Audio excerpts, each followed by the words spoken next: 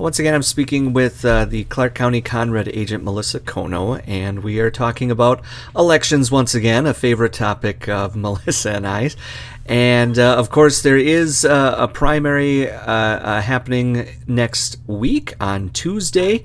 But this year is going to be kind of a busy year overall for elections. Melissa, could you talk about that a little bit? Yeah, 2022 is going to be a busy year. We have 4 elections scheduled statewide.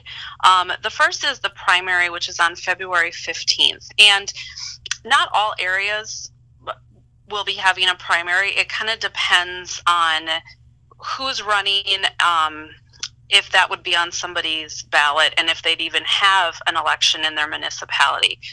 The best way to check that is to go to the myvote.wi.gov site, and that is a really user-friendly website for people to check their voter registration status. They can request an absentee ballot there, but they can also see when their next election is, where their polling place is. Just a note that some polling places may have changed. There's been some movement with the districts, and so things may have changed without a voter knowing. So it's a good thing to check ahead of time on that. You know, when we live in rural areas, that's probably not quite as much of a concern.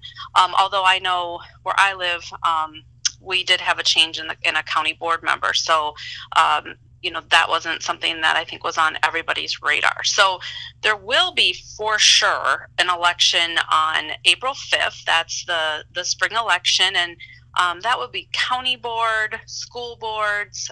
Sometimes some of the cities will have a race at that time.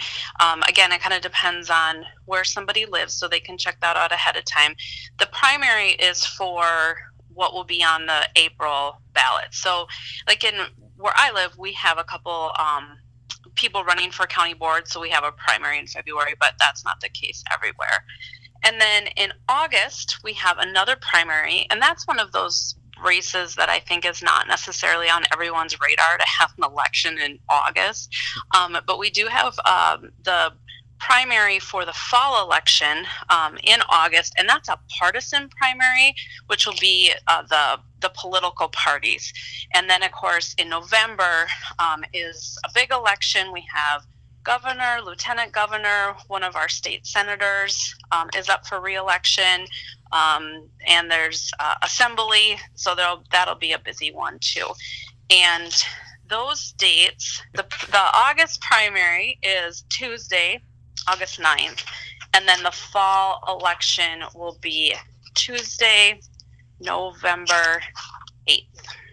And polling places open at 7 a.m. and close at 8 p.m. People can register to vote online at the myvote.wi.gov site. You want to make sure you're using the official site. Sometimes if you Google like voter registration, there'll be other sites that pop up that are not the official site. People can register to vote up and on election day here in Wisconsin. 20 days prior to an election, the MyVote site doesn't allow people to register through that site, but they can fill out the paperwork and bring it to their clerk to register in person. Also, registered voters can request an absentee ballot on the myvote.wi.gov site. They can track the absentee ballot. They can see when the clerk received their request, when the clerk sent out their absentee ballot, and then when the clerk received the ballot back. So that's a pretty nice way for people to make sure that they're able to vote, even if they're going to be out of town or unavailable. It's a good way to still be able to exercise the right to vote. And people can request an absentee ballot for one election or all of them through the calendar year. They still need to show a photo ID to do that.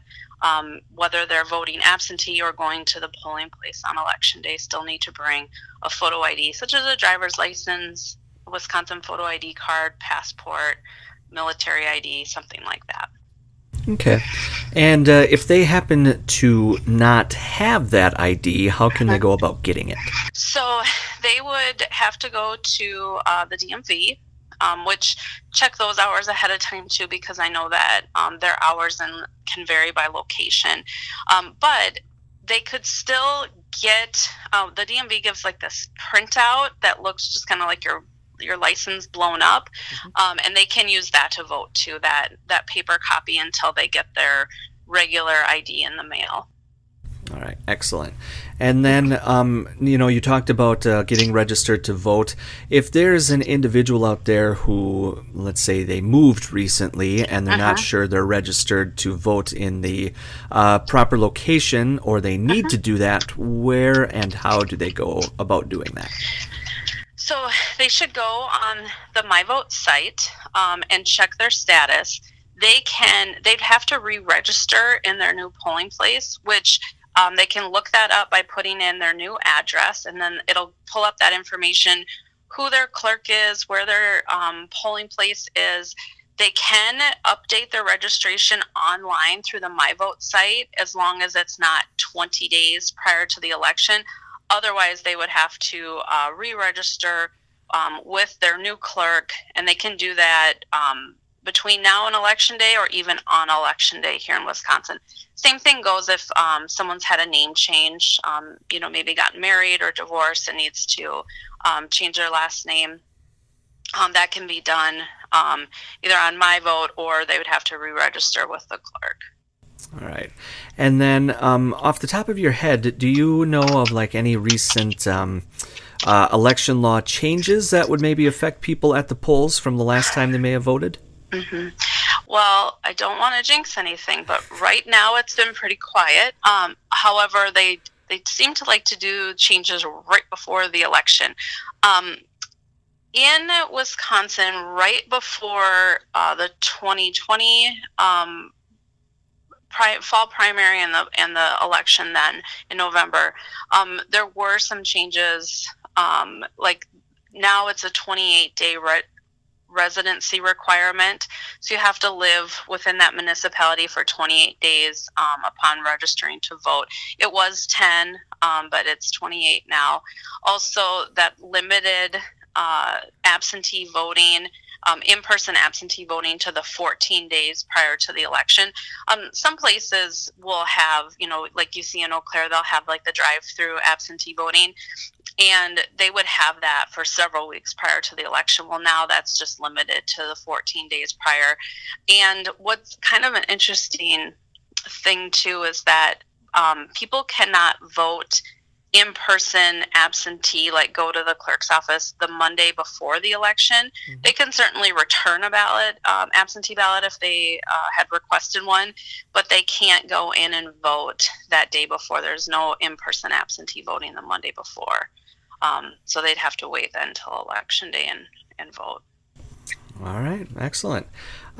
Is there anything else then? Anything else that you would like our listeners to know about in regards to the upcoming elections that we may not have already touched on? Yeah, I think also the MyVote site is really useful in seeing what's on the ballot. So if people want to do some research ahead of time on who's running and who the candidates are, I know sometimes it can be confusing because you'll see yard signs or something, and it's like, well, who is that person, or is that even, on my ballot? So if you go to the MyVote site, it'll show what's on the ballot, so people can do some research ahead of time, so they're, not surprised. And if all else fails, one thing I tell voters too is that you don't have to fill out every office on the ballot. If it's not like taking a test when we were in school, where you want to fill out every one for all the credit. You don't have to do that. We still count the ballot, whether there's you only voted for one office or if you fill out the whole thing. So if you can't decide, you do have the free will to leave those offices blank too. Don't panic. All right, excellent. And then just one other thing I thought of as well. You are a clerk yourself. When it comes to the ballots, absentee ballots, regular ballots, whatever it may be, what are some of the most common mistakes that you come across while looking at those ballots? And hopefully our listeners can take care of that ahead of time. Yeah, that's a great question. What I see most often is that people will overvote, meaning that they voted for more candidates for an office than they're allowed to. So say, most offices you can only vote for one, and people will fill out like several bubbles. It's usually like an oval next to the name. They'll fill out several. Well, we're not sure who they wanted, to choose when they only have one choice. Mm-hmm. It doesn't throw out that ballot altogether, but we just won't be able to count that particular office when there's more votes than what are allowed. Also, sometimes I see people write in names, and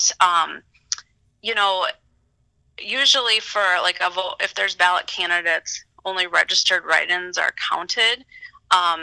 And so otherwise, if there's, if you can vote for several people, or like in some offices, you can vote for 2 or 4 candidates, something like that.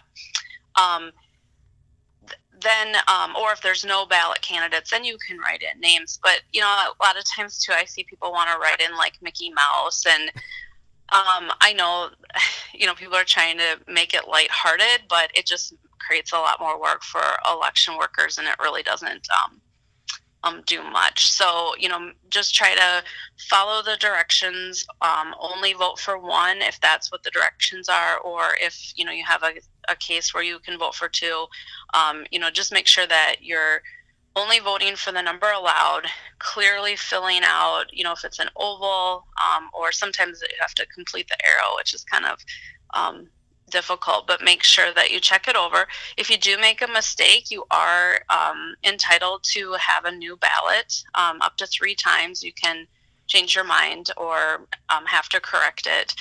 So don't be afraid to do that. It gets a little more challenging with absentee voting when you have to kind of send it, maybe get a new one. But if that happens and you're an absentee voter, just contact your clerk about what to do. But I would say the most common mistake I see is that people are voting for too many candidates, or not like properly filling out the circles.